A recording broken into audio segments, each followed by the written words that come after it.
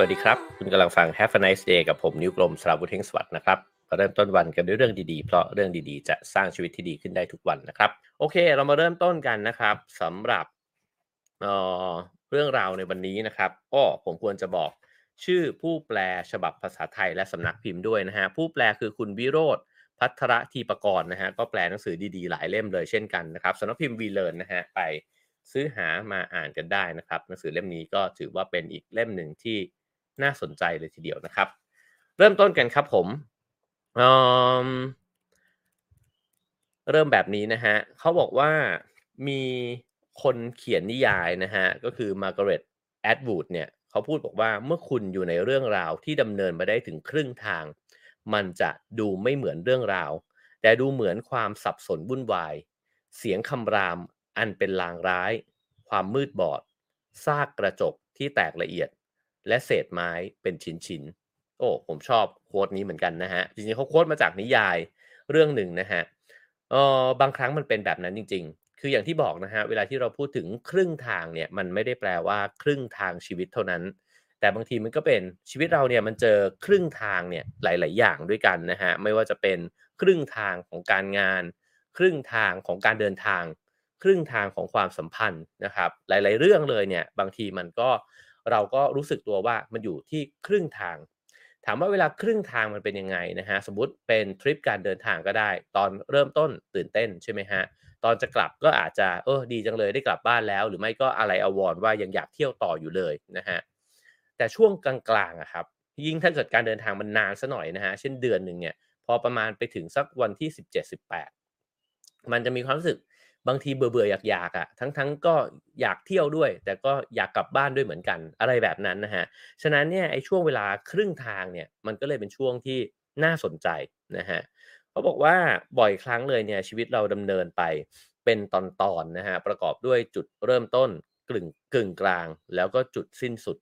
ซึ่งเรามักจะจำจุดเริ่มต้นได้นะฮะเรามักจะจำจุดสิ้นสุดได้ถามว่าเรารู้จักแฟนครั้งแรกเมื่อไหร่นะฮะเราไปเที่ยวกันครั้งแรกที่ไหนจูบกันครั้งแรกที่ไหนอะไรแบบเนี้ยนะฮะ อาจจะจำได้แต่ถ้าบอกว่าการจูบกันครั้งที่15เกิดขึ้นเมื่อไหร่อะไรเงี้ยนะฮะก็อาจจะจำไม่ได้แล้วก็ได้นะครับการไปเที่ยวครั้งที่20เกิดขึ้นเมื่อไหร่ไม่มีใครไปจดจำตรงนั้นนะครับมันก็เลยน่าสนใจครับว่าเฮ้ยแล้วทำไมเรามีปัญหาอะไรกับไอ้ช่วงกลางๆเนาะเราจำตอนต้นจำตอนท้ายได้แล้วก็ให้ความสำคัญกับมันด้วยนะครับเขาบอกว่าวิทยาศาสตร์ของจังหวะเวลาเนี่ยได้เผยให้เห็นว่าจุดกึ่งกลางเนี่ย ส่งผลกระทบกับชีวิตของเราเนี่ยอย่างมากเลยทีเดียวนะฮะต่อสิ่งที่เราทำแล้วก็วิธีที่เราทำต่อสิ่งนั้นบางครั้งเนี่ยการที่เราไปถึงจุดกึ่งกลางเนี่ยทำให้เราหมดความสนใจหยุดความก้าวหน้านะฮะแล้วบางทีหยุดชะงักไปเลยฉะนั้นมันจะส่งผลหลายเรื่องด้วยกันนะฮะเช่นสมมุติในเรื่องของการทำงานเนี่ยในพรอเจกต์ที่เราริเริ่มขึ้นมาพอมันไปถึงช่วงกลางๆเนี่ยพลังจะถดถอยไม่ใช่แค่คนคนเดียวด้วยบางทีทั้งทีมนะฮะ เวลาเราไปเรียนครับตอนเริ่มต้นนะฮะพอเปิดเทอมทุกคนตื่นเต้นบางคนก็อยากไปเจอเพื่อนบางคนก็อยากเรียนมากๆเลยแต่พอเรียนไปได้ถึงครึ่งเทอมนะไอ้สิ่งเหล่านี้ก็ถดถอยออกหมดเลยนะครับความสัมพันธ์ก็เช่นกันนะฮะบางทีตอนเริ่มต้นมันก็ดีด้าดีนะฮะแต่ว่าพอไปถึงจุดกลางๆเนี่ยมันก็จะประสบกับปัญหาเช่นกันนะครับสิ่งเหล่านี้มีผลมากแล้วผมว่าพอเรามามองชีวิตในลักษณะนี้เนี่ยมันคล้ายๆนิยายนะครับถ้าเราอ่านนิยายเนี่ย หลายเรื่องนะครับที่ตอนต้นเนี่ยขึ้นมาสนุกมากหนังด้วยนะฮะพอไปถึงกลางๆมันจะมีช่วงน่าเบื่ออยู่อะสักช่วงหนึ่งบางเรื่องก็นานนะแต่มันจะไปพีกอีกทีเนี่ยตอนใกล้ๆจบแล้วคราวนี้ก็มาวัดกันครับว่าแล้วมันจบลงเนี่ยประทับใจหรือเปล่าเราปิดหน้าสุดท้ายของหนังสือเล่มนั้นเนี่ยประทับใจหรือเปล่าแต่บางทีเนี่ยไอ้จุดกึ่งกลางที่มันน่าเบื่อมากๆเนี่ยมันพาเราไปไม่จบนะฮะเพราะว่าเราบอกว่าไม่ไหวแล้วว่ะตรงกลางนี่มันน่าเบื่อเกินไปฉะนั้นเนี่ยพอละ นะฮะผมว่านิยายหลายเรื่องถูกวางลงตรงกลางๆนะฮะแล้วก็หนังหลายเรื่องไม่ใช่หลายเรื่องอะหนังบางเรื่องที่มันน่าเบื่อมากๆเนี่ยมีนะครับคนที่เดินออกกลางเรื่องเนี่ยก็มีเช่นกันฉะนั้นกับชีวิตเนี่ยล่ะมันจะเป็นยังไงผมว่าชีวิตเนี่ยมันก็น่าสนใจนะฮะเพราะว่าบางคนอาจจะอยากหยุดชีวิตตัวเองตรงกลางเลยก็ได้แล้วก็บอกว่ามาถึงตรงนี้ก็มันก็ซึมเศร้าละซบเซานะฮะ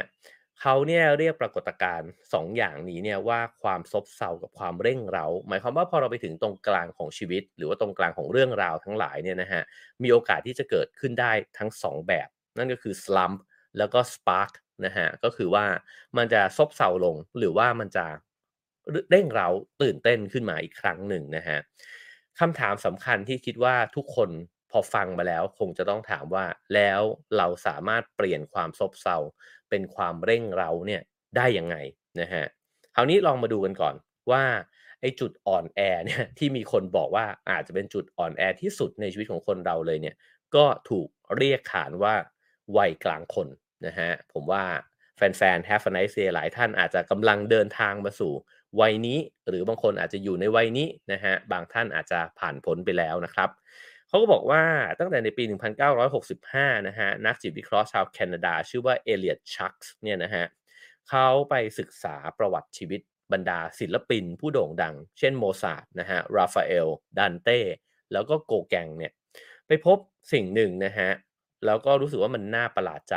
คือศิลปินส่วนใหญ่ที่กล่าวมาเนี่ยจะเสียชีวิตในวัย37ปีน่าสนใจนะครับจริงๆก็มีความแตกต่างกันในเรื่องของยุคสมัยนะฮะแต่ว่าคนเหล่านี้ตายในช่วงเวลาเดียวกันในวัยเดียวกันนะครับเขาก็เลยตั้งสมมุติฐานนะฮะขึ้นมาบอกว่าตลอดระยะเวลาพัฒนาการของแต่ละบุคคลเนี่ยจะมีช่วงเวลาสำคัญนะฮะที่มีลักษณะของจุดเปลี่ยนแล้วก็มีช่วงเวลาที่มีการเปลี่ยนแปลงอย่างรวดเร็วเขาบอกว่าช่วงเวลาที่คนเราคุ้นเคยน้อยที่สุดเนี่ยจะมีความสำคัญมากที่สุดนะฮะ เกิดขึ้นในตอนประมาณสักอายุ35ปีและนี่ก็คือช่วงเวลาที่มันจะเกิดวิกฤตวัยกลางคนขึ้นนะฮะใครกำลังอยู่ในช่วงเวลาเหล่านี้นะฮะลองสังเกตตัวเองดูก็ได้ว่ามันเป็นแบบที่ชักส์เนี่ยบอกไว้ไหมนะฮะคือชีวิตเรามันค่อยๆพัฒนาขึ้นมาเรื่อยๆนะฮะเราเรียนรู้สิ่งนั้นสิ่งนี้เราค่อยๆทดลองนะฮะแล้วก็ค่อยๆเปิดตัวเองออกไปเจอโลกเจอผู้คนเนี่ยแต่มันจะมีความเปลี่ยนแปลงที่เกิดขึ้นอย่างรวดเร็วและมีนัยสำคัญ นั่นก็คือในตอนเนี้ยพอมันดำเนินมาถึงบ่มเพาะมาถึงประมาณกลางคนนะฮะจะเกิดสิ่งนี้ขึ้นนี่เป็นข้อเสนอของเขานะครับฉะนั้นเนี่ยเขาก็เลยเอ่อเสนอออกมาบอกว่าเป็นไปได้ไหมว่ามันคือคุณสมบัติสำคัญนะฮะซึ่งเป็นหัวใจหลักของช่วงวิกฤตเนี้ยนั่นคือการที่คนเราเนี่ยค้นพบครับเหมือนกับว่าปิ๊งขึ้นมาอยู่มาวันหนึ่งเนี่ยปิ๊งขึ้นมาว่าเฮ้ยเราหลีกหนีความตายไม่ได้นี่หว่า แล้วความตายนี้เนี่ยสุดท้ายมันก็จะมาหาเราหรือเราก็จะเดินไปหามันเนี่ยในวันใดวันหนึ่งนั่นเองตอนเราหนุ่มสาวกว่านี้เนี่ยเราไม่ค่อยได้คิดถึงเรื่องนี้นะฮะคือมันยังไกลความตายแต่พอมาถึงประมาณสัก35-40เนี่ยมันเห็นในนี้ใช้คำว่าเห็นยมทูตเนี่ยกวักมือเรียกอยู่ไม่ไกลแล้วมันไม่ใกล้มากฮะแต่มันเห็นแล้วนะครับฉะนั้นเนี่ยเวลาที่มันเจอความมันเห็นหน้ายมทูตครั้งแรกๆเนี่ย มันเริ่มมีความรู้สึกใหม่ครับว่าอ้าวชีวิตมันสิ้นสุดด้วยนี่หว่าเพราะว่าตอนวัยรุ่นตอนหนุ่มสาวนะฮะเราอาจจะไม่เคยคิดถึงจุดสิ้นสุดของชีวิตเลยก็ได้ชีวิตมันเต็มไปด้วยความเป็นไปได้มันเต็มไปด้วยอะไรก็ไม่รู้จบนะฮะแต่พอมาถึงตรงนี้ปุ๊บเนี่ยอ้าวเดี๋ยวตายเขาบอกว่าบางคนเกิดภาวะสติแตกขึ้นมานะฮะแล้วก็นำมาสู่ความหดหู่ที่ตัวเองเนี่ยอธิบายไม่ได้ผมเพิ่งพูดไปเมื่อไม่กี่วันก่อนใน Clubhouse ว่า ผมสังเกตเหมือนกันว่าบรรดานักเขียนนะฮะพี่ๆที่ผมเคยอ่านผลงานของเขาเนี่ยพอเขาเนี่ยมีชีวิตมาถึงประมาณสักอายุ35-40เนี่ยนะฮะช่วงวัยเนี่ยหลายๆคนจะครุ่นคิดแล้วก็เขียนบทความเขียนหนังสือเนี่ยเกี่ยวกับเรื่องความตายพอมาอ่านเรื่องนี้เนี่ยผมว่าเอ้ยมันก็มีอะไรบางอย่างที่พ้องกันอยู่นะครับแล้วเขาก็บอกว่ามนุษย์วัยกลางคนเนี่ยจะยอมพ่ายแพ้ต่อสัจธรรมที่หลีกหนีไม่พ้น หรือไม่ก็เปลี่ยนเส้นทางของตัวเองเนี่ยอย่างสุดโต่งเพื่อหลีกเลี่ยงการเผชิญหน้ากับมันเป็นไปได้เยอะมากครับเพราะฉะนั้นเนี่ยในช่วงเวลาวิกฤตนี้เนี่ยคนมันจะมีจุดหักเนี่ยหลายจุดนะฮะเช่นรู้สึกแล้วฮะว่าตกลงตายนี่หว่าฉะนั้นถ้าตายนี่หว่าไม่ทำงานนี้แล้วฉันจะทนทำงานนี้ต่อไปอีกทำไมบางคนเปลี่ยนงานเป็นด้านกลับเลยฮะบางคนบอกว่าเบื่อกรุงเทพมากแล้วย้ายไปอยู่บ้านต่างจังหวัดเลยก็จะเกิดขึ้นในวัยทำนองนี้นะฮะ บางคนบอกว่าทนไม่ไหวแล้วกับความสัมพันธ์นี้เพราะฉะนั้นเลิกเลยดีกว่าก็จะเกิดขึ้นในช่วงวัยนี้เนี่ยเช่นกันบางคนก็เก็บกระเป๋านะฮะออกไปเดินทางเลยทำทุกอย่างตามใจฝันฉะนั้นเนี่ยแล้วก็อีกอย่างหนึ่งผมว่าที่พบเห็นมากๆในช่วงวัยกลางคนก็คือว่าเดี๋ยวตายแล้วนี่หว่าลุกขึ้นมาออกกำลังกายให้มากขึ้นดีกว่า นี่ก็เป็นอีกหนึ่งความเปลี่ยนแปลงที่สังเกตเห็นได้นะครับพอดีว่าผมอยู่ในช่วงเวลานี้แล้วก็ผ่านช่วงเวลานี้มาประมาณหนึ่งอะนะครับยังไม่ผ่านดีเนี่ยนะครับก็สังเกตเห็นตัวเองสังเกตเห็นเพื่อนๆนะครับว่ามันมีความแตกต่างเปลี่ยนแปลงเนี่ยไปยังไงบ้างจากตอนพวกเราในวัยที่หนุ่มกว่านี้สาวกว่านี้นะครับฉะนั้นในช่วงเวลานี้เนี่ยข้อเสนอของ Elliot Chucks เนี่ยนะครับเขาก็เลย Ariel Chucks เนี่ยนะElliot ถูกแล้วเขาก็เลยเสนอแบบเนี้ยครับว่าเฮ้ยมันน่าสนใจนะที่มนุษย์เนี่ยมันดำเนินชีวิตมาถึงช่วงเวลาเนี้ยแล้วมันมีความเปลี่ยนแปลงอย่างมีนัยสำคัญโดยที่เขาไปปักหมุดไว้ว่ามันคือเรื่องการที่เราอะเหลือบเห็นความตายแล้วนะครับทีนี้ Daniel H. Pink เขาก็ไปศึกษาแล้วเขาบอกว่าไอ้คำว่าวิกฤตวัยกลางคนเนี่ยหลังจากที่ถูกเสนอออกมาเนี่ยมันแพร่กระจายไปในทุกสื่อเลยนะครับแล้วมันก็กลายเป็นคำยอดฮิตคำหนึ่งแต่ปรากฏว่าพอไปลองสำรวจนะครับแล้วก็ทำวิจัยเนี่ยเขาบอกว่ามันไม่ได้ปรากฏชัดเนี่ยว่าเป็นวิกฤตวัยกลางคนในลักษณะนั้นเนี่ยขนาดนั้นแต่ว่ามันมีนัยยะนะครับนั่นก็คือมีนักสังคมศาสตร์เนี่ย4คนนะครับแล้วก็นักเศรษฐศาสตร์อีก1ท่านเนี่ยไปสังเกตนะครับว่ามีภาพการกระจายตัวความสุขนะครับตามอายุไขผมว่าหลายๆท่านน่าจะเคยได้ยินเรื่องนี้แล้วนะครับนั่นก็คือเรื่อง U curve คือมีคนที่เขาไปวิจัยนะครับว่าถ้าเกิดว่าเราเนี่ยลองไปให้คนมาลงคะแนนว่าตัวคุณเองเนี่ยโดยที่จับคนจำนวนเยอะมากเลยนะครับในนี้ก็คือ340,000 คนแต่การทดลองนี้เนี่ยทำขึ้นครั้งแรกที่สหรัฐอเมริกาก็ไปรวบรวมคนจากหลายๆอายุนะครับแล้วก็มาถามว่าให้คุณเนี่ยให้คะแนนความสุขของตัวเองเนี่ยจาก0ถึง10คุณให้เท่าไหร่นะครับไอ้กราฟที่มันปรากฏออกมาเนี่ยมันก็ปรากฏชัดเลยว่าเป็นรูปตัว U นั่นก็คือช่วงเวลาประมาณสักเราอายุตั้งแต่วัยรุ่นนะฮะ18ถึง20เนี่ยจะเป็นช่วงเวลาที่ความสุขเราสูงมากนะฮะคือความสุขเราพีกนะครับแล้วก็มันค่อยๆห้อยลงมาเรื่อยๆฮะห้อยลงต่ำสุดจนถึงท้องตัว U เนี่ยก็คือในวัยประมาณ50ปีนะฮะช่วงเวลาประมาณ40-50ปีต้นๆเนี่ยเราจะเริ่มที่จะไม่มีความสุขหรือมีความสุขน้อยลงนะฮะจริงๆมันน้อยมากเลยถ้าเทียบกับ20นะฮะจริงๆผมเคยอ่านเรื่องไอ้ happiness U curve เนี่ยมาเล่มเต็มๆเนี่ยนะครับเขาก็อธิบายนะครับว่าไอ้เจ้าช่วงเวลาเนี้ย40กว่าถึง55เนี่ยเป็นช่วงเวลาที่โหดมากครับสำหรับชีวิตคน1ก็คือคุณอยู่ในวัยที่รับผิดชอบสูงสุดของชีวิตในตำแหน่งหน้าที่การงานคุณเป็นหัวหน้างานนะครับคุณแบกรับความรับผิดชอบเนี่ยเต็มบ่าเลยคุณต้อง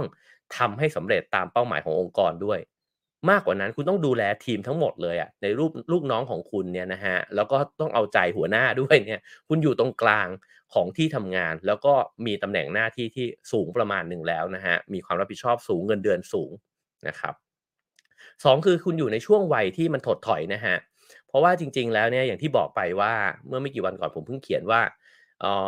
คนเราเนี่ยเริ่มตายตั้งแต่อายุ25นะครับเพราะว่า25เนี่ยร่างกายมันไม่พัฒนาการแล้วจากนั้นคือความเสื่อมนะครับเพราะฉะนั้นช่วงเวลาประมาณ40กว่าเนี่ยมันเป็นช่วงเวลาที่ร่างกายมันไม่ได้สมบูรณ์เหมือนตอน20หรือ20ต้นนะครับร่างกายก็ไม่ดีอีกภาระความรับผิดชอบก็เยอะอีกนะครับมากกว่านั้นครับลูกคุณกำลังโตเลยแล้วลูกกำลังโตเนี่ยกำลังมันเลยครับ คือกำลังมีปัญหาเลยกำลังเถียงพ่อแม่นะครับกำลังจะต้องลุ้นว่าจะติดเกมติดยาติดเพื่อนติดหญิงติดผู้ชายหรืออะไรยังไงนะครับคือเป็นไปได้ทุกอย่างนะครับความเป็นไปได้ของลูกวัยรุ่นเนี่ยมันก็เครียดอีกนะครับยังไม่พอครับพอคุณอายุเขยิบมาประมาณสัก50นะครับแล้วก็เริ่มห้อยๆไปเรื่อยๆเนี่ยพ่อแม่ก็แก่และป่วย นี่คือวัยมะรุมมะตุ้มรุมรักแมรี่ที่สุดเลยนะครับเพราะฉะนั้นเนี่ยช่วงเวลาประมาณสัก40กว่าถึง55เป็นช่วงเวลาที่ชีวิตโหดมากครับโหดมากสำหรับทุกๆคนนะครับผมคงต้องไปปล่อยลูกออกไปขออนุญาตไม่เกิน1นาทีครับอันนี้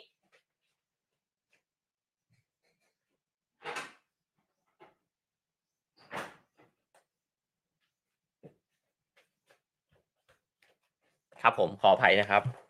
ต้มมัดมาเรียกร้องให้เปิดประตูนะครับไม่งั้นเราจะได้ยินเสียงต้มอยู่ตลอดเวลาทั้งคลิปนะครับโอเคเราเข้าใจแล้วนะครับว่าทำไมไอ้รูปท้องตัวยูเนี่ยมันปรากฏขึ้นในช่วงวัยนี้นะครับหนังสือเล่มนี้ไม่ได้อธิบายละเอียดขนาดนั้นนะฮะนี้แถมให้แต่เขาบอกว่าความสุขในช่วงวัยกลางคนเนี่ย มันไม่ได้พังทลายลงอย่างย่อยยับคือเราเนี่ยรู้สึกว่ามันวิกฤตแต่จริงๆเนี่ยพอมันไปศึกษาจริงๆเนี่ยมันไม่ได้วิกฤตนะครับมันแค่ซบเซาลงคือมันห้อยลงอะแล้วก็ไอ้ความซบเซานี้เนี่ยถ้าเราดีลกับมันได้ดีเนี่ยมันก็ไม่ได้แย่มากนักแล้วมันมีโอกาสที่จะเปลี่ยนแปลงเนี่ยกลายมาเป็นพลังของเราได้ด้วยเช่นกันนะครับเพราะฉะนั้นผมว่าอย่างแรกเลยประเด็นแรกที่เราเข้าใจกันสำหรับคำอธิบายนี้คือว่า ถ้าเรากำลังอยู่ในช่วงวัยประมาณสัก40-55นะฮะให้เราเข้าใจว่าถ้าเรารู้สึกเครียดกดดันนะฮะหรือรู้สึกว่าปัญหามันรุมเร้าเหลือเกินในชีวิตเนี่ยเราไม่ได้เป็นอยู่คนเดียวมีเพื่อนร่วมวัยกับเราเนี่ยที่กำลังประสบกับวิกฤตนี้เนี่ยอยู่ด้วยเช่นกันนะฮะคราวนี้เขาบอกว่าความสุขที่ประเมินนะฮะในหมู่ผู้ชายชาวอเมริกันเนี่ยดิ่งลงที่สุดในตอนอายุประมาณ52ปีนะฮะ ในเมื่อการทดลองครั้งแรกเนี่ยมันทำที่สหรัฐอเมริกาเนี่ยเพราะฉะนั้นมันจึงมีคนไปทำการทดลองในลักษณะแบบเดียวกันนี้เนี่ยอีกในหลายๆประเทศและหลายๆทวีปนะฮะผลปรากฏออกมาเป็นเคอร์ฟในลักษณะเดียวกันนะฮะคือ72ทวี72ประเทศเนี่ยเคอร์ฟไอ้เจ้าเคอร์ฟของตัว U เนี่ยมันก็ห้อยในลักษณะนี้แหละนั่นก็คือเริ่มต้นในช่วง20กว่าความสุขสูงมากนะฮะแล้วก็ห้อยลงในช่วง40กว่าถึง55จากนั้นฮะ เรายังมีความหวังกับชีวิตครับถ้าเราผ่านช่วงเวลานี้ไปได้นะฮะเราจะมีความสุขเพิ่มขึ้นครับแล้วเพิ่มขึ้นเรื่อยๆกราฟจะดิ่งชันขึ้นไปเรื่อยๆนะฮะแล้วเป็นไปได้ครับว่าเราจะมีความสุขมากกว่าช่วงเราวัยรุ่นเสียอีกนี่งั้นเราต้องผ่านมันไปให้ได้ครับผมคราวนี้เขาบอกว่าเอ่อทำไมจุดกึ่งกลางนะฮะทำให้เราหมดความมั่นใจนะฮะ1ก็คือความผิดหวังจากความคาดหวังที่ไม่เป็นจริง ในช่วงวัย20กว่า20ต้นถึง30เนี่ยเราเต็มไปด้วยความฝันครับแล้วเราก็คิดว่าเราทำมันได้ด้วยความหวังของเราสูงลิบลิ่วเรามีพลังนะครับแล้วเราก็มีจินตนาการแต่พอชีวิตมาถึง40มันรู้แล้วครับว่าในนี้เขียนบอกว่าคุณได้รู้ความจริงแล้วว่ามีคนเดียวของรุ่นคุณเท่านั้นแหละที่ได้เป็น CEO แล้วคนนั้นบังเอิญไม่ใช่คุณนะครับมีคนมากมายเลยในชีวิตเนี่ยที่ประสบปัญหากับความสัมพันธ์ในครอบครัวแล้วบังเอิญว่าคนนั้นเป็นคุณด้วยนะครับ คุณต้องจ่ายค่าผ่อนบ้านคุณกำลังผ่อนรถอยู่ซึ่งมันไม่จบนะครับสิ่งเหล่านี้เนี่ยเขาบอกว่าคุณเริ่มมองเห็นชีวิตที่มัน super real เลยอะคือแบบว่าอ้าวมันไม่ได้เหมือนที่ฝันนี่หว่านะครับสิ่งที่เคยจินตนาการเอาไว้ในวัยหนุ่มสาวไม่ได้เป็นไปตามที่คิดครับเพราะฉะนั้นเนี่ยเราต้องดีลกับไอ้ความจริงของชีวิตเนี่ยในช่วงระยะเวลาหนึ่งเลยนะครับเพราะว่าเราเริ่มรู้แล้วด้วยครับว่าเราก็แก่แล้วนะครับ แล้วการที่บอกว่าเราจะฝันใหม่แล้วพยายามที่จะเหมือนหลอกตัวเองอะว่าเฮ้ยมันเป็นไปได้เนี่ยมันมีความจริงที่ปรากฏอยู่ตรงหน้าบอกว่าเฮ้ยฝันมันไม่สวยเท่าเดิมแล้วเราฝันใหม่ได้นะแต่เราก็รู้ตัวเองแล้วนะครับว่ามันไม่ได้เลิศเลอขนาดนั้นชีวิตมันเทาๆมันไม่ได้ขาวสว่างแบบนั้นนะครับเราอาจจะเคยมีความฝันมากกว่ากับตัวเองด้วยซ้ำนะครับมีความฝันกับองค์กรมีความฝันกับสังคมมีความฝันกับประเทศนะครับ พอมาถึงวัย40กว่าเราก็จะเริ่มเห็นความจริงมากขึ้นว่ามันมีข้อจำกัดบางอย่างของมันอยู่ด้วยเช่นกันนะครับแต่ตรงนี้ผมว่าเป็นจุดสำคัญนะครับนั่นแปลว่าเราอยู่กับความจริงมากขึ้นและถ้าเราซึมซับแล้วก็ดีลกับความจริงได้เนี่ยในวัยถัดไปเราจะใช้ชีวิตอยู่บนฐานของความจริงมากขึ้นถ้าเราจะคาดหวังเราก็จะคาดหวังสมจริงมากขึ้นนะครับมันไม่ชวนฝันเหมือนในวัยเด็กอีกต่อไปแล้วนะครับ ฉะนั้นเนี่ยเขาบอกว่าถ้าเกิดจะสรุปเลยว่าทำไมเราไม่มีความสุขในวัยกลางคนก็เพราะว่าเราเป็นนักคาดเดาและนักพยากรณ์ที่ไม่เอาไหนเราทุกคนล้วนแล้วแต่เป็นนักพยากรณ์ที่หวังสูงเกินไปนะฮะเมื่ออายุมากขึ้นเนี่ยเขาบอกว่าความคาดหวังของเราก็จะค่อยๆลดต่ำลงนะฮะในปี2012ฮะมีนักวิทยาศาสตร์เนี่ยไปวิจัยนะครับในสวนสัตว์โดยที่ให้สังเกตชีวิตของลิงใหญ่เนี่ยทั้งหลายนะฮะบรรดาเอฟทั้งหลายเนี่ยว่ามันเป็นแบบนี้ไหมอันนี้ผมว่าเป็นข้อสังเกตที่น่าสนใจมากนะฮะปรากฏว่าไปพลอตกราฟฮะลิงเหมือนคนครับคือในช่วง20กว่ามีความสุข แล้วก็ในช่วง40กว่าเนี่ยก็คือในช่วงกลางของชีวิตเนี่ยนะครับมันอาจจะชีวิตไม่ได้เท่าเราก็คือว่ามันอาจจะเขยิบถัดไปประมาณสัก10ปีอะ10ปีของลิงนะครับ30ปีเนี่ยเป็นช่วงเวลาที่กราฟเนี่ยมันห้อยลงต่ำที่สุดเป็นรูปโค้งตัวยูเนี่ยนะครับเขาก็เลยบอกว่าเฮ้ยมันเป็นไปได้ไหมที่ไอ้ความซบเซาเนี้ยไม่ใช่เรื่องราวทางสังคมวิทยาคือไม่ใช่เรื่องราวที่เราคาดการณ์ตัวเองแล้วเปรียบเทียบกับคนอื่นในสังคมนะครับ แต่มันเกิดขึ้นเนี่ยในลักษณะของชีววิทยาด้วยนะครับคือมันเป็นความเปลี่ยนแปลงทางร่างกายเนี่ยด้วยเช่นกันโอเคตรงนี้เรารับทราบเหตุผลไปแล้วนะครับคราวนี้ลองมาดูกันครับว่านอกจากเรื่องของวัยมันมีเรื่องอย่างอื่นด้วยไหมนะครับเขาพูดถึงเทศกาลหนึ่งนะครับของชาวยิวก็คือเทศกาลฮานุกะ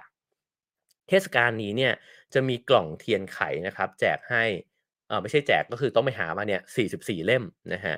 วิธีการก็คือว่าในการเฉลิมฉลองนี้เนี่ยชาวยิวเนี่ยเขาจะจุดเทียนไขเพิ่มเข้าไปเป็นจำนวนที่ไล่เรียงไปเรื่อยๆนะฮะนั่นก็คือในคืนแรกเนี่ยเขาก็จะจุด1เล่มนะฮะคืนที่2จุด2เล่มคืนที่3จุด3เล่ม4 5 6 7ไล่ไปตามจำนวนวันและจำนวนเล่มนะฮะเพราะฉะนั้นเนี่ยพอไปถึงคืนที่9มันจะใช้เทียนไขทั้งหมด44เล่มนะฮะคราวนี้สิ่งที่เกิดขึ้นคืออะไรนะฮะเขาบอกว่าบรรดาชาวยิวทั้งหลายเนี่ยเป็นแบบนี้ด้วยกันทั้งสิ้นคือพอไปถึงวันที่9นะครับก็คือวันสุดท้ายนี้เนี่ยเทียนไขจะเหลืออยู่ในกล่องเสมอน่าสนใจนะฮะทำไมมันเหลือที่เหลือเนี่ยก็เพราะว่าคนเนี่ยเลิกจุดเทียนไขไปครับในวันใดวันหนึ่งซึ่งมักจะเป็นช่วงกลางๆช่วงแรกจุดทุกวันฮะ1 2เล่ม3เล่ม4เล่มจุดอยู่นะฮะวันที่5อาจจะไม่ค่อยจุดแล้ว6ไม่ค่อยจุด7ไม่ค่อยจุดมาโผล่อีกทีเนี่ยก็คือวันท้ายๆเลยครับบางคนเนี่ยบอกว่าอ้าววันนี้วันปิดท้ายเทศกาลแล้วนะเทียนเหลือเพียบเลยจุดมันให้หมดเลยแล้วกันอันนี้เป็นตัวอย่างนะครับที่เขาบอกว่าเนี่ยมนุษย์เราเนี่ยเป็นอย่างนี้จริงๆนี่เป็นแค่ตัวอย่างแต่อันที่จริงเนี่ยเราล้วนแล้วแต่เป็นแบบนี้เหมือนที่เราแซวกันใช่ไหมครับว่าเดี๋ยวเดือนมกราคมฟิตเนสก็จะแน่นอีกแล้วมีคนไปลงฟิตเนสเต็มไปหมดเลยฉันจะเปลี่ยนตัวเองเป็นคนใหม่ นี่คือความตื่นเต้นของจุดเริ่มต้นครับแล้วความบอดแล้วหรือว่าความห้อยตัวลงเนี่ยของตรงกลางก็คือว่าพอมันไปถึงสักมีนาเมษาพฤษภาใช่ไหมครับเราก็หมดความตื่นเต้นแล้วเราจะมาทบทวนอีกทีก็คือธันวาผมนี่หนักมากสังเกตได้จาก Have a nice day ก็ได้นะครับว่าผมทำเรื่องการทบทวนตัวเองเนี่ยมาประมาณ2วีกแล้วนะก็คือเราก็จะมาให้ความสำคัญกันอีกครั้งเนี่ยนะครับเวลาที่มันจะจบแล้ว มันจบสิ้นไม่ว่าอะไรก็ตามนะฮะทบทวนอีกรอบหนึ่งตกลงแล้วเป็นยังไงนะครับฉะนั้นเนี่ยเขาบอกว่าคืนแรกเนี่ยมีคนที่เข้าร่วมการทดลองนะครับจุดเทียนไข76%ครับคืนที่2 55%พอในคืนต่อมาหลังจากคืนที่3เนี่ยตัวเลขในการจุดเทียนไขเหลือไม่ถึงครึ่งนะฮะจากนั้นค่อยๆไต่ขึ้นไปในคืนที่8เนี่ยกลับมาเป็น50%อีกครั้งแล้วก็คืนที่9ก็แน่นอนว่าวันปิดท้ายเทศกาลก็จะจุดเทียนกันมากขึ้นเป็นพิเศษนะฮะ ฉะนั้นสิ่งเหล่านี้เนี่ยเขาก็บอกว่ามันก็เป็นสิ่งที่เกิดขึ้นนะครับและถ้าเกิดเราเข้าใจสิ่งนี้เนี่ยเราจะเห็นครับว่าทุกคนแล้วก็ทุกทีมทุกที่ทุกองค์กรทุกอย่างนะจะมีการห้อยตัวลงในช่วงกลางเสมอนะครับผมชอบข้อสรุปนี้มากแล้วก็ทำให้เห็นตัวเองว่าโอเคเราไม่ได้เป็นอยู่คนเดียวนะฮะ ตัวผมเองเนี่ยผมเข้าใจตัวเองว่าผมเป็นมนุษย์ที่ชอบทำพรอเจกต์สั้นๆแล้วก็อาจจะติดนิสัยตั้งแต่สมัยทำงานถาปัตย์คือถ้าทำพรอเจกต์ส่งอาจารย์ก็แป๊บเดียวมันก็ส่งแล้วอีกแป๊บหนึ่งก็ขึ้นพรอเจกต์ใหม่นะครับพอไปทำงานโฆษณาเนี่ยมันก็ยิ่งพรอเจกต์สั้นลงไปอีกนะครับแล้วมันก็สนุกกับการคิดไอเดียเสร็จโพรดักชันออกมาแล้วก็จบไปแล้วก็คิดไอเดียใหม่หนังสือก็เหมือนกันก็เลยรู้สึกว่าสังเกตตัวเองว่าเป็นคนที่ต้องจบไปทีละพรอเจกต์ทีละพรอเจกต์นะฮะ ก็เลยได้ข้อคิดจากเรื่องนี้เนี่ยว่าถ้าเราสามารถที่จะขีดเส้นตายให้ตัวเองหรือว่ากำหนดเส้นชัยให้ตัวเองนะฮะแม้ในโปรเจกต์ที่มันจะมีขนาดยาวระยะเวลายาวนานเนี่ยมันจะห้อยท้องช้างลงใช่ไหมฮะเราลองกำหนดขยบเส้นชัยเนี่ยให้มันเป็นหลายๆช่วงก็ได้สมมุติว่ามันต้องทำปีหนึ่งเลยอะเรากำหนดว่า3เดือนแรกเนี่ยเส้นชัยมันอยู่ตรงไหนมันอาจจะช่วยได้นะฮะเพราะไอ้การห้อยท้องช้างมันอาจจะไปห้อยในเดือนที่2 แทนที่มันจะห้อย6 7 8 9เนี่ยห้อยยาวเลยตรงนั้นเนี่ยมันจะซึมนะฮะแล้วมันก็จะรู้สึกไม่ตื่นเต้นอีกต่อไปแล้วนะครับฉะนั้นเนี่ยเขาก็บอกว่าเขาก็ไปทำการทดลองอีกฮะโดยที่ไปสังเกตการณ์นะที่เนี้ยเขาพูดถึงเรื่องของสัตว์ด้วยนะครับแต่อันนี้เนี่ยพูดถึงเรื่องของมนุษย์นะฮะโดยที่ไปสังเกตห้องประชุมจากองค์กรในหลายๆประเภทนะฮะเช่นธนาคารโรงพยาบาลมหาวิทยาลัย แน่นอนว่ามีวิธีการทำโครงการต่างๆนานาที่แตกต่างกันนะฮะมีรายละเอียดและมีบุคลากรที่แตกต่างกันสิ่งหนึ่งที่ค้นพบแล้วก็มีจุดร่วมกันเนี่ยก็คือว่า มันจะมีจังหวะของการทำงานของทีมอยู่นะครับซึ่งเขาก็แจกแจงให้ฟังว่ามันจะเกิดความตื่นเต้นอย่างสูงมากนะฮะในช่วงเวลาที่ทุกคนมารวมตัวกันในตอนแรกคือตอนเริ่มต้นโพรเจกต์อะทุกคนจะรู้สึกว่าแบบโอ้โฮอยากทำอะนะครับแล้วก็หลังจากนั้นเนี่ยมันก็ค่อยๆห้อยลงนะครับเป็นแบบนั้นจริงๆนะครับ คราวนี้ลองมาดูว่าเขาอธิบายว่าในแต่ละช่วงนะครับมันเกิดอะไรขึ้นบ้างนะครับเขาบอกว่า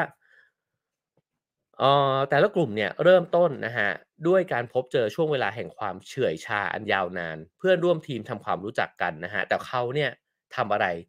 สำเร็จไม่ได้มากนักก็คือหลังจากผ่านช่วงเวลาก่อตัวอันตื่นเต้นไปแล้วเนี่ยแต่ละคนมันจะค่อยๆเหี่ยวลงนะครับหลังจากนั้นเนี่ยพอ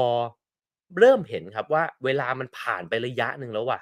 แล้วมันใกล้เส้นตายคล้ายๆกันเลยครับเวลาที่เราบอกว่าเฮ้ยความตายมันอยู่ตรงหน้าแล้วเนี่ย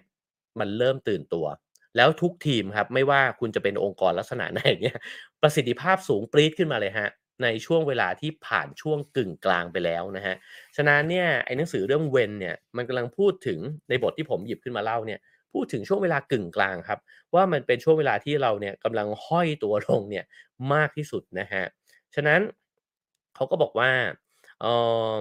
มนุษย์ที่มารวมตัวกันเนี่ยนะฮะก็จะมาสุดท้ายเนี่ยก็จะมาเหี่ยวลงไปพร้อมกันเนี่ยในช่วงเวลากึ่งกลางนี่เองเขาเรียกปรากฏการณ์นี้เนี่ยว่าปรากฏการณ์โอะโอนะฮะหมายถึงว่าพอมาถึงตรงกลางแล้วเนี่ยมันจะมีคนจำนวนหนึ่งที่โอะขึ้นมาว่าเฮ้ยเดี๋ยวมันจะไม่ทันแล้วนะเราทำอะไรมาตั้งนานเนี่ยมันจะหมดเวลาแล้วนะครับ สิ่งนี้ถ้าเราตระหนักนะฮะว่าเฮ้ยเรามีไอ้โมเมนต์โอ้โอเนี่ยเกิดขึ้นเนี่ยมันจะดึงประสิทธิภาพของเราเนี่ยกลับมาได้อีกครั้งหนึ่งเพราะฉะนั้นเดี๋ยวจะมีข้อสรุปนะฮะผมสรุปคร่าวๆให้ฟังก่อนก็ได้ว่าการที่เรารู้ว่าเรากำลังปล่อยเวลาผ่านไปแล้วก็มีจุดกึ่งกลางแล้วก็ตระหนักถึงมันจะสามารถพลิกเปลี่ยนขึ้นมาเป็นความรู้สึกตื่นเต้นแล้วก็ความรู้สึกว่าต้องทำแล้วเนี่ย แล้วก็มีประสิทธิภาพสูงขึ้นมาเนี่ยได้นะฮะแต่ถ้าเกิดว่าเราบอกว่ามันเป็นวิกฤตมันเป็นช่วงเวลาอันยาวนานเหลือเกินที่เราจะต้องอยู่กับความน่าเบื่อนี้เนี่ยมันก็จะไม่เกิดความเปลี่ยนแปลงอะไรเกิดขึ้นนะฮะมีอีกจุดหนึ่งที่น่าสนใจก็คือว่ามีคนไปทำการศึกษาเช่นกันนะฮะอีกช่วงเวลาของกึ่งกลางที่น่าสนใจคือช่วงเวลาพักครึ่งของการแข่งขันกีฬาใช่ไหมฮะหลายทีมเลยนะฮะที่มีจุดเปลี่ยนเนี่ยในการพักครึ่ง เวลาทีมบอลบางทีมโดนนำอยู่1-0 2-0บางทีมนี่ขนาด3-0ยังพลิกกลับมาได้นะครับนั่นแปลว่าไอ้ช่วงพักครึ่งโอ๊ยผมฟังแล้วแบบมันน่ามีคนไปทำสารคดีเรื่องพักครึ่งมากๆเลยนะครับว่าช่วงพักครึ่งเนี่ยไอ้ทีมที่มันทำได้ดีอะมันเกิดอะไรขึ้นในห้องแต่งตัววะนะครับโคชมันปลุกใจยังไงอะแล้วนักกีฬาเขาให้กำลังใจตัวเองกันยังไงผมว่าเรื่องนี้น่าสนใจมากเลยนะครับ ก็มีคนไปทำนะครับการทดลองไปทำวิจัยนะครับแล้วก็บอกว่าจริงๆแล้วเนี่ย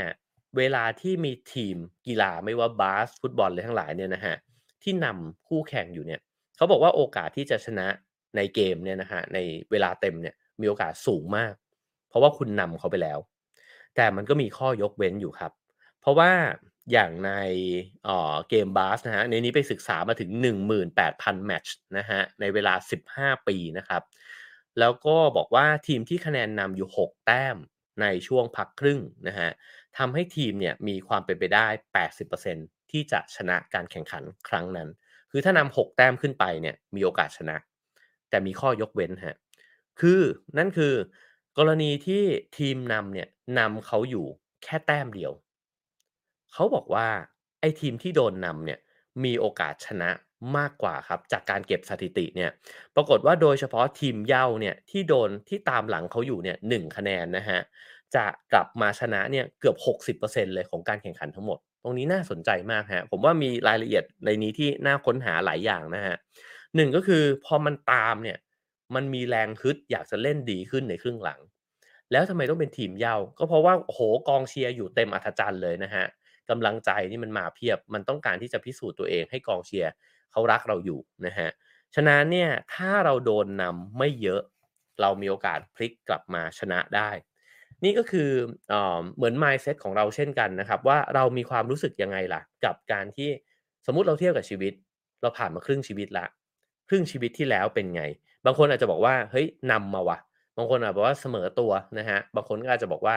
วิ่งตามอยู่ไม่รู้ตามอะไรล่ะตามความคาดหวังตัวเองก็ได้นะฮะแต่ถ้าเรารู้สึกว่าเราตามห่างเลยเนี่ยเราอาจจะไม่มีแรงฮึดแล้วก็ได้แต่ถ้าเรารู้สึกว่าเฮ้ย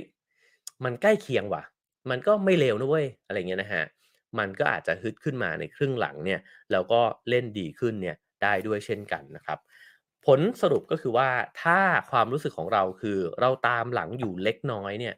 เราจะเล่นได้ดีขึ้นในครึ่งหลังนะครับเขาบอกว่าจุดกึ่งกลางเนี่ยเป็นสัจธรรมของชีวิตนะฮะแล้วก็เป็นพลังของธรรมชาติความหวังที่ดีที่สุดของเราก็คือการเปลี่ยนสภาวะซบเซาเนี่ยให้กลายเป็นความเร่งเร้าตื่นเต้นขึ้นมานะฮะวิธีการก็คือ1อย่างแรกตระหนักถึงจุดกึ่งกลาง ไม่ได้ปล่อยให้มันเป็นอยู่อย่างนั้น เช่นพอคุณคืบคลานมาถึงอายุประมาณสักใกล้ๆ40เนี่ยนะฮะ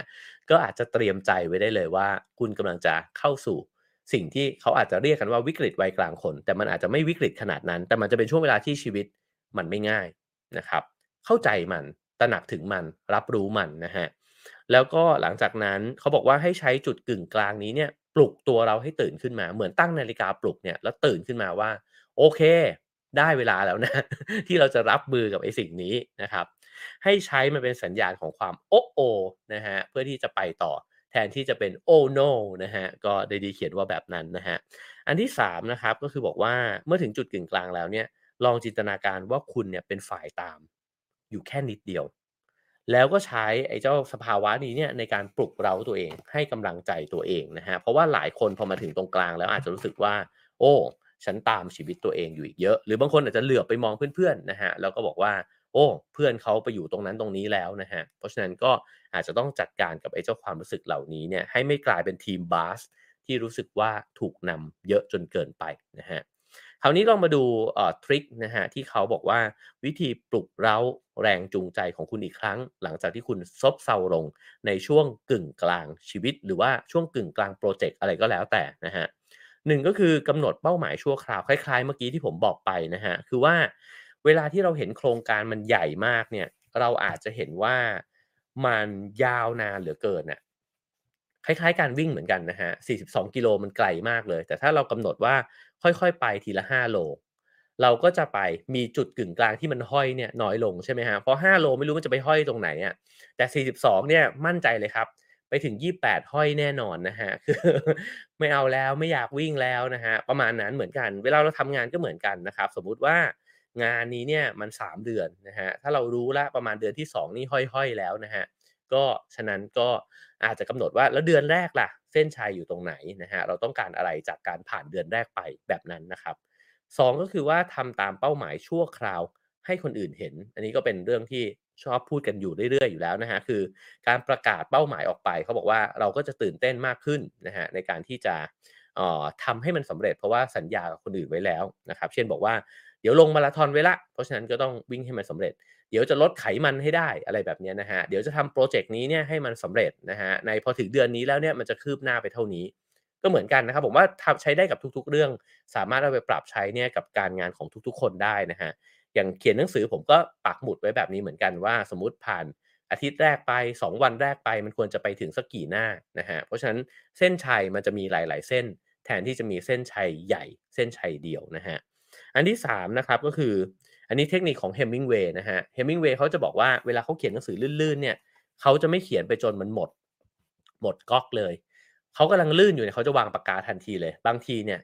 ประโยคนั้นยังไม่จบบางทีย่อหน้านั้นยังไม่จบนะครับเพราะว่าเขารู้สึกว่ามันจะมีความรู้สึก อยากจะตื่นขึ้นมาเขียนเพราะไอ้ประโยคเนี้ยมันยังไม่จบเลยอยากจะตื่นขึ้นมาเขียนอีกในวันถัดไปนะครับฉะนั้นอะไรที่มันจะแก้ปัญหาเรื่องของความห้อยลงในช่วงกลางได้นะครับก็คือทำให้ช่วงที่มันพีกเนี่ยแล้วยังไม่ต้องไปหยุดมันน่ะก็คือเอ๊ยไม่ใช่ยังไม่ต้องไปต่อมันจนกระทั่งมันห้อยลงอะช่วงที่มันกำลังมันเลยเนี่ยให้หยุดไว้นะครับแล้วจะได้อยากทำมันต่ออีกนะครับเพราะฉะนั้นก็ อันนี้ก็อาจจะเอาไปปรับใช้เนี่ยได้กับอะไรหลายๆอย่างด้วยเช่นกันนะครับอันที่4เป็นเรื่องของการสร้างห่วงโซ่ขึ้นมาครับมีนักแสดงตลกนะฮะชื่อ Jerry ชายเฟลนะฮะบอกว่าเขาเนี่ยหัดเขียนหนังสือแล้วก็อยากจะเขียนให้มันเป็นนิสัยนะฮะเขาก็เลยใช้วิธีสร้างห่วงโซ่ของการเขียนขึ้นมาโดยที่บอกตัวเองว่าจะเขียนมันทุกวันเขียนดีเขียนไม่ดีก็เขียนมันไปก่อนนะครับการเขียนทุกวันเนี่ยจะสร้างห่วงโซ่เนี่ยขึ้นมาแล้วเขาบอกว่าเวลาที่ห่วงโซ่เนี่ยเขาจะใช้วิธีการไปกากบาทในปฏิทินเขาก็จะเห็นแล้วว่าเขาทำต่อเนื่องกันมาเนี่ยกี่วันแล้ววันที่เขาห้อยลงไปฮะวันที่แบบขี้เกียจเขียนว่ะ แล้วมันเห็นว่าโซ่เนี่ยมันโอ้โฮเดี๋ยวมันขาดนะเพราะฉะนั้นก็เขียนมาสักนิดหนึ่งแล้วกันนะครับก็จะได้ชื่อว่าวันนี้ฉันก็ยังรักษาห่วงโซ่นี้อยู่เพื่อนผมบางคนใช้วิธีนี้กับการออกกำลังกายนะครับเพราะว่าทุกวันนี้เนี่ยมันก็มีแอปพลิเคชันที่เอาไว้บันทึกใช่ไหมครับแล้วเขาก็เอามาโชว์ได้อะว่าเฮ้ยเดือนเนี้ยเขาวิ่งแบบโซ่ไม่ขาดเลยนะมันวิ่งทั้งเดือนเลยนะครับ วิธีนี้ไม่ค่อยเวิร์กสำหรับผม ผมไม่ค่อยชอบทำอะไรที่มันต้องทำทุกวันนะครับผมต้องการการหยุดบ้างนะครับแต่มันอาจจะเวิร์กสำหรับบางคนแล้วก็เวิร์กสำหรับบางช่วงเวลาเช่นช่วงเวลาที่เราอยากจะสร้างนิสัยที่มันต้องเกิดอะบางทีมันทำ5วันหยุดเนี่ยมันไม่ติดนะครับมันต้องทำไปแบบ21วันตามสูตรหรือ30วันหรือยิ่งมากกว่านั้นก็ยิ่งดีอะไรอย่างเงี้ยนะครับมันก็จะช่วยสร้างการติดนิสัยเนี่ย ขึ้นมาได้นะครับเพราะฉะนั้นก็แล้วแต่ช่วงผมว่าในบางช่วงอาจจะดีก็ได้อาจจะสำคัญแต่ว่าสำหรับตัวผมเองผมว่าถ้าเราจะโอ้โฮรักษาไอ้การกระทำใดกระทำหนึ่งเนี่ยยาวนานขนาดไม่ยอมให้มันขาดช่วงเลยนี่ผมว่าเครียดไปนิดหนึ่งนะครับอาจจะต้องยอมให้มันขาดช่วงลงบ้างด้วยได้เหมือนกันนะครับอันที่5ก็คือว่าในช่วงเวลาที่มันห้อยลงอะครับเขาบอกว่าให้เราลองนึกถึงคนที่ได้รับประโยชน์จากสิ่งที่เราทำ เราอาจจะรู้สึกไม่ค่อยสบายใจหรือว่ากายนะครับกับช่วงหนึ่งของชีวิตนะครับโดยเฉพาะอย่างที่บอกไปว่าช่วงที่ตัวยูมันห้อยลงมาแล้วก็ในช่วงวัยกลางคนเนี่ยเขาบอกว่าให้ลองนึกถึงนะครับว่าไอ้ความหนักหนาที่เราเผชิญอยู่เนี่ยมันมีใครได้ประโยชน์บ้างลูกเรากำลังได้ประโยชน์จากสิ่งที่เรากำลังทุ่มเทอยู่หรือเปล่านะครับพ่อแม่เราได้รับความช่วยเหลือจากเราหรือเปล่านะฮะเพื่อนร่วมงานของเราลูกค้าของเรานะฮะ การที่เราตระหนักถึงสิ่งเหล่านี้เนี่ยมันก็ช่วยให้เราได้เห็นคุณค่าของการที่เรากำลังพยายามในช่วงเวลานั้นอยู่นะครับเพราะว่าในช่วงเวลาที่กำลังพยายามอยู่เนี่ยบางทีมันก็อาศัยเรี่ยวแรงจำนวนมหาศาลด้วยเช่นกันนะครับเพราะฉะนั้นตระหนักถึงคุณค่าที่เรากำลังทำสิ่งนี้อยู่แล้วมีคนได้ประโยชน์จากสิ่งที่เราทำนะครับ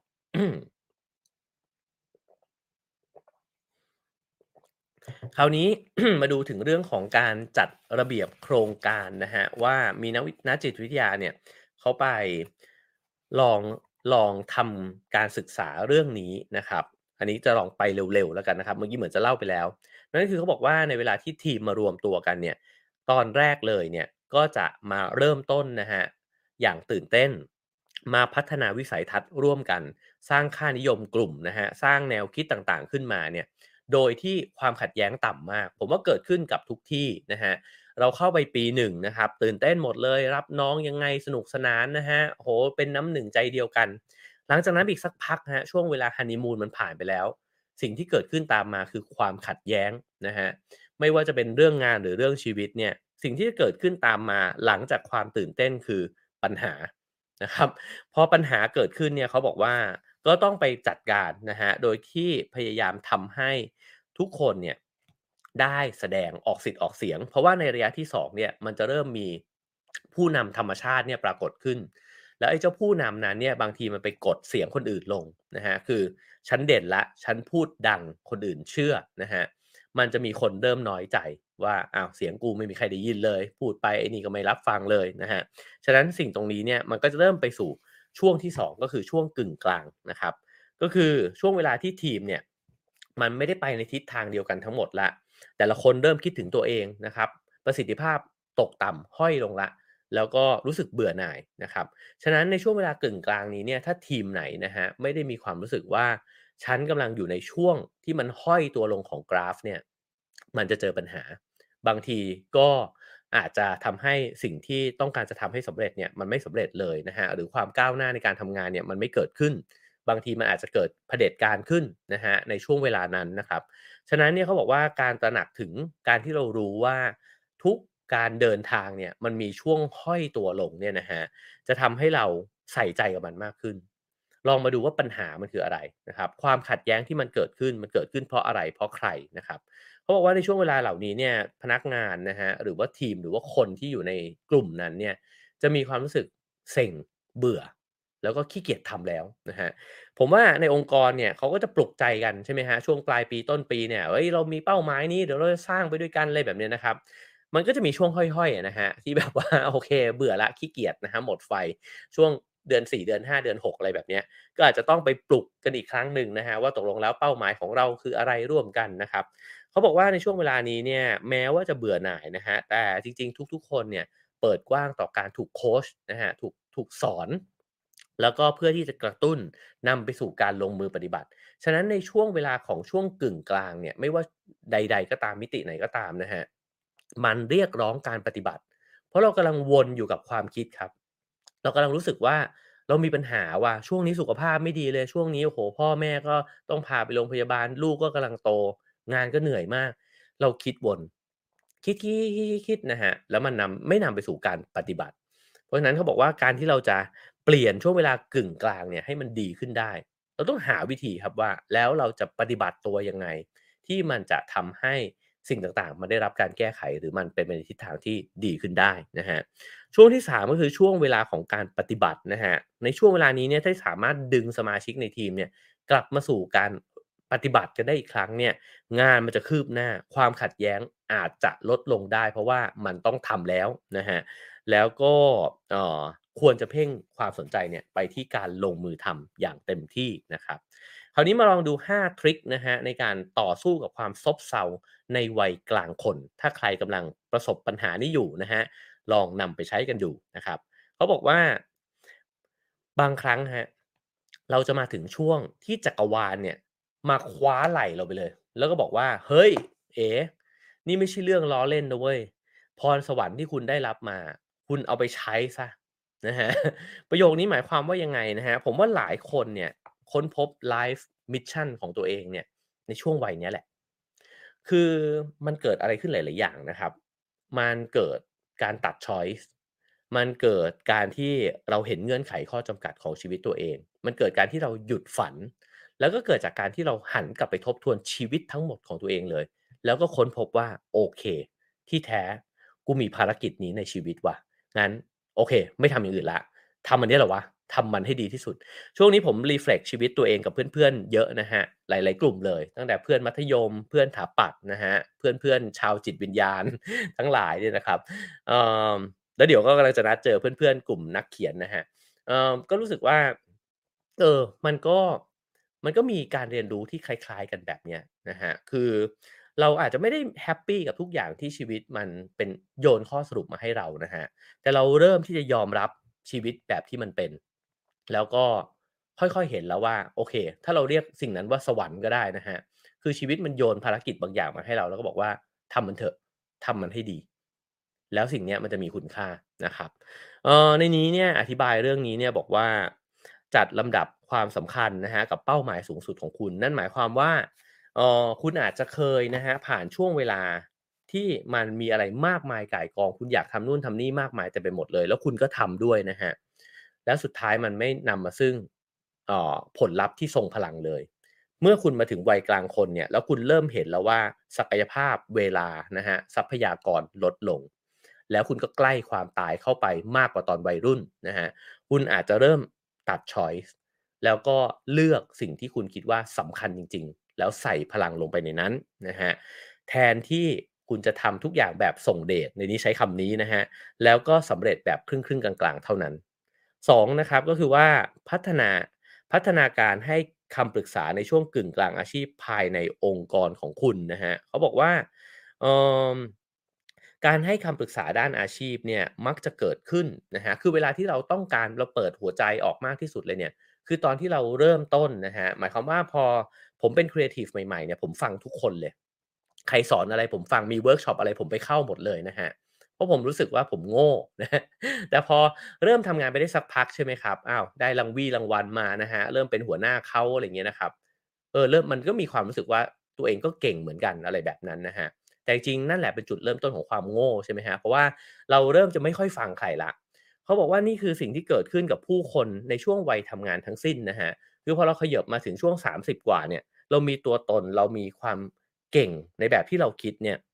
ฉะนั้นเนี่ยผมก็เลยคิดถึงว่าโอ้เนี่ยแหละเป็นสิ่งที่ทำไมเราถึงต้องการ mentoring นะครับทำไมเราต้องการพี่เลี้ยงที่มันผุดขึ้นมา40เนี่ยอีกสักรอบหนึ่งเพราะคุณจะได้ลองเปิดใจฟังแง่มุมที่คนอื่นเนี่ยจะมาให้คำปรึกษานะครับซึ่งคำปรึกษาตอนที่เราโตขึ้นมาแล้วเนี่ยมันจะไม่ใช่คำสั่งนะครับแต่มันจะเป็น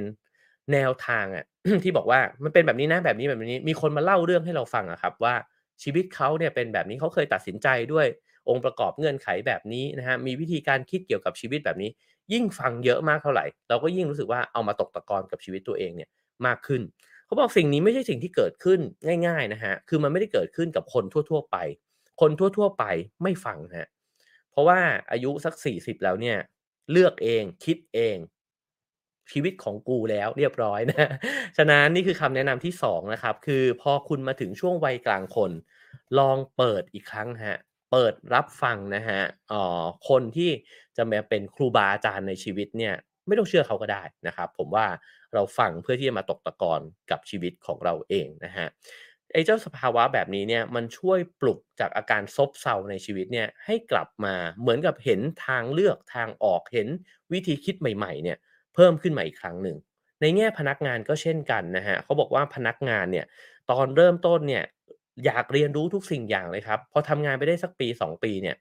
เริ่มที่จะไม่มีใครไป mentor เขาแล้วอะไม่มีใครไปไปเป็นพี่เลี้ยงนะครับไปเป็นคนที่บอกว่าเฮ้ยเขาควรจะตั้งเป้ายังไงเฮ้ยเขามีปัญหาอะไรหรือเปล่านะครับเขาควรจะมีวิธีคิดยังไงเขาดีลกับลูกค้าได้ยังไงไม่ค่อยมีใครไปสนใจเขาแล้วเพราะถือเขาว่าเป็นพนักงานเก่าแล้ว เพราะฉะนั้นเนี่ยบริษัทหรือว่าองค์กรที่มีเทรนนิงนะครับกับเรื่องที่มันถูกต้องเนี่ยอยู่บ่อยๆเนี่ยผมว่ามันช่วยเรื่องเหล่านี้ได้เยอะเหมือนกันนะครับเหมือนกับว่าทำให้เขารู้สึก refresh น่ะเหมือนกับเป็นคนใหม่อยู่เรื่อยๆตั้งเป้าใหม่ฉันยังเป็นพนักงานที่ยังเป็นคนใหม่นะครับขององค์กรอยู่บางองค์กรก็ใช้วิธีการสลับตำแหน่งย้ายแผนกใช่ไหมครับให้มีความรู้สึกว่ามันยังมีความรู้สึกใหม่เนี่ยอยู่นะครับเพราะฉะนั้น เมื่อเรารู้ทริกของวันนี้แล้วเนี่ยว่าไอ้ช่วงกลางเนี่ยมันจะห้อยนะครับผมว่ามันมีประโยชน์หลายอย่างมากลองไปสังเกตว่ามันเกิดช่วงกลางเนี่ยขึ้นในช่วงไหนบ้างนะครับอันที่3ครับก็คือว่าลบเหตุการณ์ด้านบวกในใจนะครับอันนี้ฟังแล้วอาจจะงงนิดหนึ่งก็คือเขาบอกว่าลองคิดถึงเหตุการณ์อะไรก็ได้เลยครับในชีวิตเราผมว่าอันเนี้ยเนี่ยจริงๆวิธีคิดเหมือน Life Mission นะครับ คือลองคิดเหตุการณ์ที่มันเปลี่ยนชีวิตเราซึ่งมันอาจจะเป็นเหตุการณ์เล็กๆก็ได้เช่นคุณอาจจะไปนั่งอยู่ในร้านกาแฟร้านนั้นแล้วก็คุณปิ๊งไอเดียอะไรบางอย่างหรือคุณไปลงเรียนคอร์สนี้แล้วคุณไปเจอคนคนเนี้ยแล้วเขาชวนคุณไปทำงานอะไรบางอย่างอะไรแบบเนี้ยนะครับโอ้โฮถ้าผมเขียนเรื่องพวกนี้นี่จะเขียนอะไรได้เหมือนเป็นนิยายเลยนะผมว่าทุกคนมีนิยายเรื่องนี้อยู่ในตัวแต่ว่าเราไม่ค่อยได้คิดถึงเรื่องเหล่านั้นนะครับแล้วก็เหตุการณ์เล็กๆทั้งหลายเหล่านี้เนี่ย มันค่อยๆฟอร์มชีวิตเรามาแม้กระทั่งเหตุการณ์เลวร้ายที่สุดก็ตามนะครับเช่นอย่างผมอาจจะเคยมีความผิดหวังเรื่องความรักที่แบบรุนแรงมากๆเนี่ยนะครับแต่ว่าโอเคแล้วมันก็ทำให้เฮ้ยเราเริ่มต้นอ่านหนังสือธรรมะเนี่ยนะแล้วมันก็เปลี่ยนแปลงวิธีคิดของเราเนี่ยไปมากมายเลยทีเดียวนะครับหรือบางคนอาจจะเกิดจุดเปลี่ยนสำคัญเช่นคุณอาจจะ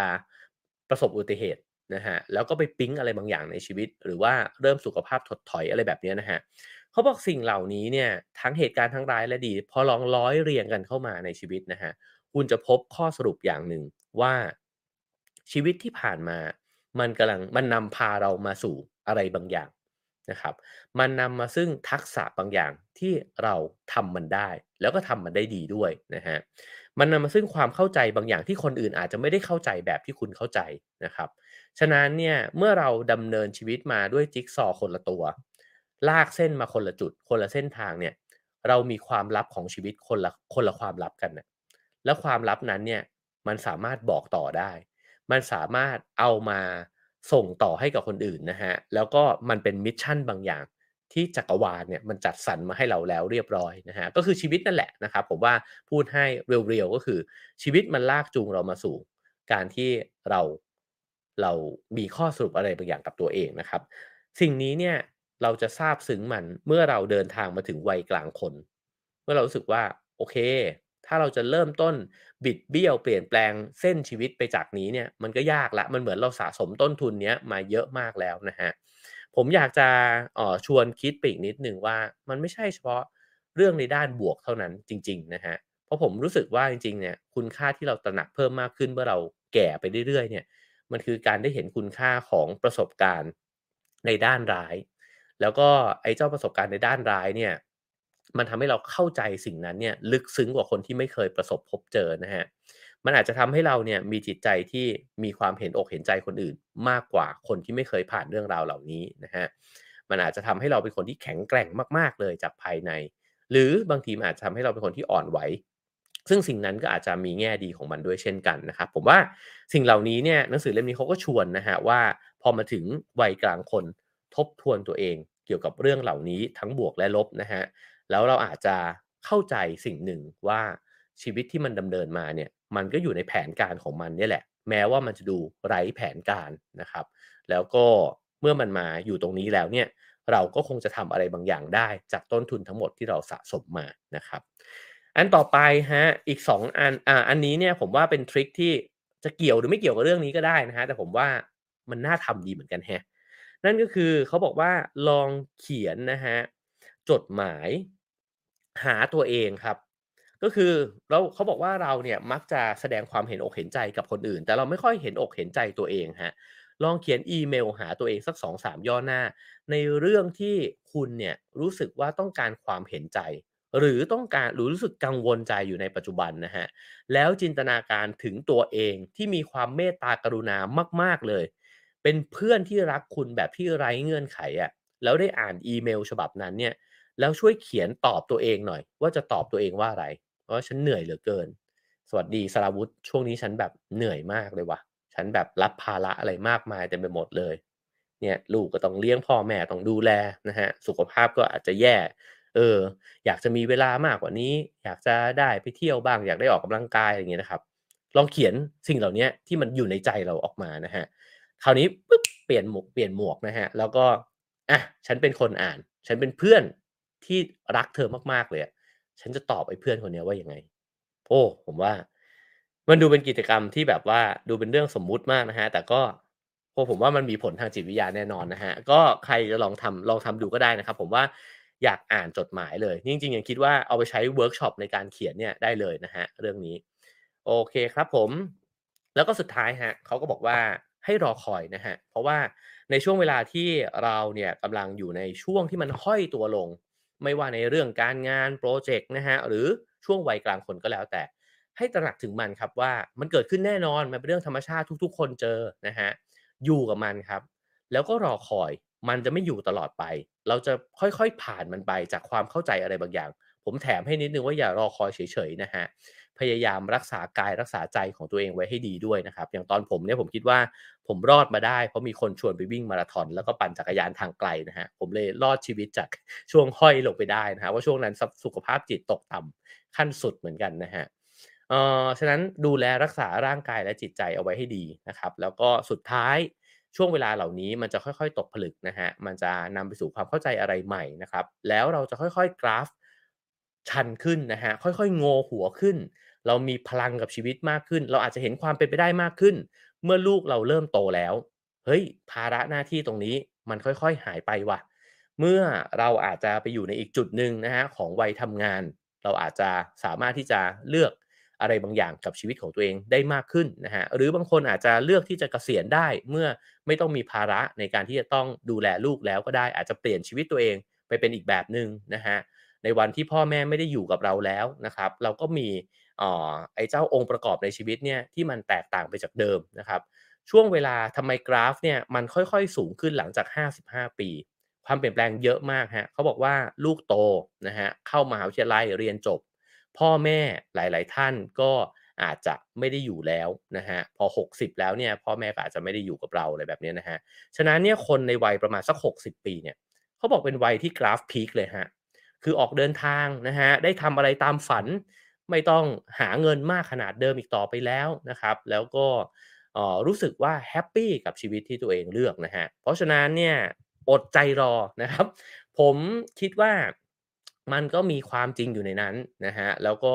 ส่วนตัวผมเองผมคิดว่าสิ่งที่สำคัญมากๆคือดูแลกายใจตัวเองให้ดีครับเพราะว่าถ้ากายเนี่ยมันทรุดโทรมเนี่ยมันจะค่อยๆล้มไปสู่อะไรอย่างอื่นอีกเยอะมากนะครับ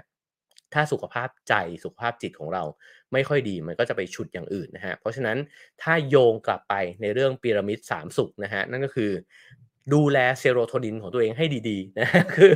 มีความสุขและความสงบกับความธรรมดาของชีวิต ให้ได้มากๆนะฮะในช่วงวัยกลางคนนะครับแล้วก็เอ่อรักษาออกซิโทซินนะฮะพยายามดูแลคนใกล้ชิดของเราซึมซับความรู้สึกที่ดีต่อกันนะฮะแม้โดพามีนมันจะได้บ้างไม่ได้บ้างช่างมันนะฮะสำเร็จบ้างสำเร็จมากสำเร็จน้อยก็ไม่เป็นไรนะฮะแต่ว่าดูแลไอ้เจ้าฐานพีระมิด2ฐานล่างเนี่ยให้ดีเพราะว่าหลังจากผ่านช่วงวัยกลางคนไปแล้วเนี่ยเราอาจจะไม่บ้าโดพามีนแบบเดิมอีกแล้วก็ได้นะฮะคือเราอาจจะไม่ได้ต้องการความสำเร็จ การยอมรับจากคนอื่นมากเท่าเดิมแล้ว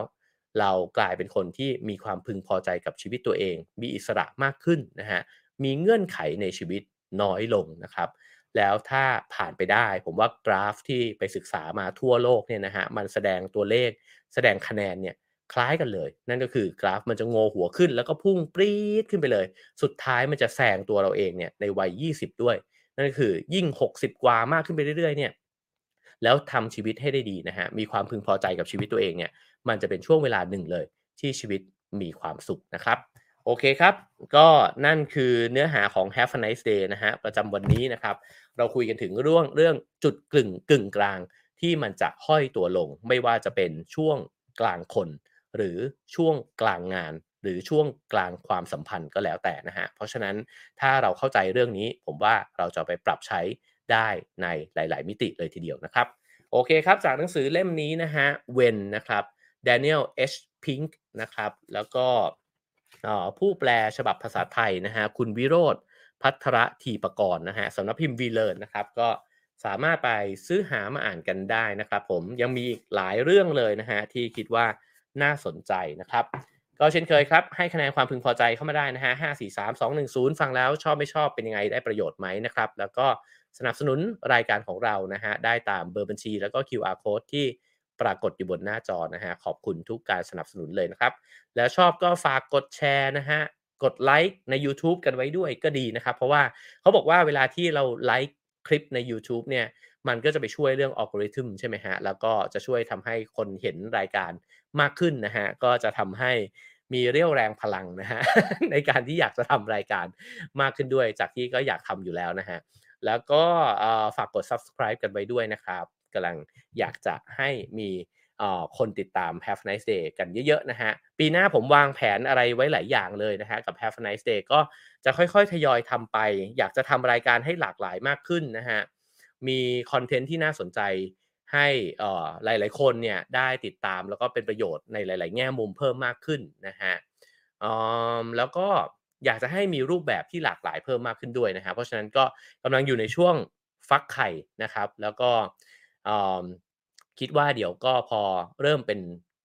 รูปเป็นร่างนะฮะก็คงจะได้บอกเล่ากันแล้วก็น่าจะได้เห็นกันนะครับระหว่างนี้ก็ถ้ามีสปอนเซอร์ท่านไหนนะฮะใจดีนะครับก็พยายามกำเงินไว้นะฮะเดี๋ยวมีโปรเจกต์แล้วนะฮะจะประกาศออกมาแล้วก็จะเสนอขอสปอนเซอร์นะครับเราคิดว่าถ้าเราจะทำรายการโพรดักชันดีๆเราคิดว่าคงจะต้องมีสปอนเซอร์ด้วยเช่นกันนะฮะก็เดี๋ยวตรงนั้นจะไปขอความกรุณากันนะฮะโอเคครับผมขอบคุณทุกท่านนะครับอ่านคอมเมนต์นิดนึงนะฮะมีคนคอมเมนต์เข้ามาเป็นร้อยเลยนะฮะขอบคุณมากครับผมเวนะฮะบอกว่าอยากชวนคนฟังกดไลค์ระหว่างฟังด้วยนะฮะดีครับช่วยกันกดไลค์นะครับผมมีคนให้หัวใจมาเยอะเลยนะครับ คะแนน5นะฮะคุณจัสมินบอกว่าให้เต็ม10เลยนะฮะเนื้อหาฉ่ำมากนะครับพี่นุ่มนวลนะครับ5รัวๆคุณเบียร์นะครับคุณเบียร์บอกให้เต็ม100เลยนะฮะขอบคุณมากครับผมคุณเหมียวนะฮะบอกว่าเป็นอะไรที่ดีมากๆนะฮะคุณแท็บบอกว่าเขียนจดหมายถึงตัวเองคล้ายๆเรื่องเมื่อวานที่ให้เราเขียนถึงตัวเอง3 ปีข้างหน้าใช่ครับ ของวันนี้เนี่ยผมว่ายิ่งน่าทำเลยไว้ผมจะไปทำเวิร์กช็อปเรื่องนี้ผมอยากอ่านจดหมายมากเลยว่าตัวเราเองจะเขียนถึงตัวเราเองเนี่ยว่ายังไงนะครับโอเคครับผมมีคอมเมนต์เยอะเลยนะฮะ ขอบคุณมากเลยนะฮะขอบคุณทุกคอมเมนต์เลยนะครับคุณสุดารัตน์นะฮะบอกว่าชอบมากสำหรับวันดีๆอีกวันนะฮะขอบคุณมากครับผมโอเคครับผมเดี๋ยวเราไปต่อกันใน Clubhouse นะครับขึ้นมาแชร์กันได้นะฮะว่าคุณอยู่ในช่วงวัยกลางคนหรือเปล่าหรือคุณผ่านช่วงวัยกลางคนไปแล้วหรือคุณยังไม่ถึงนะฮะเรามาแชร์ประสบการณ์ชีวิตกันนะครับ Have a nice day ครับ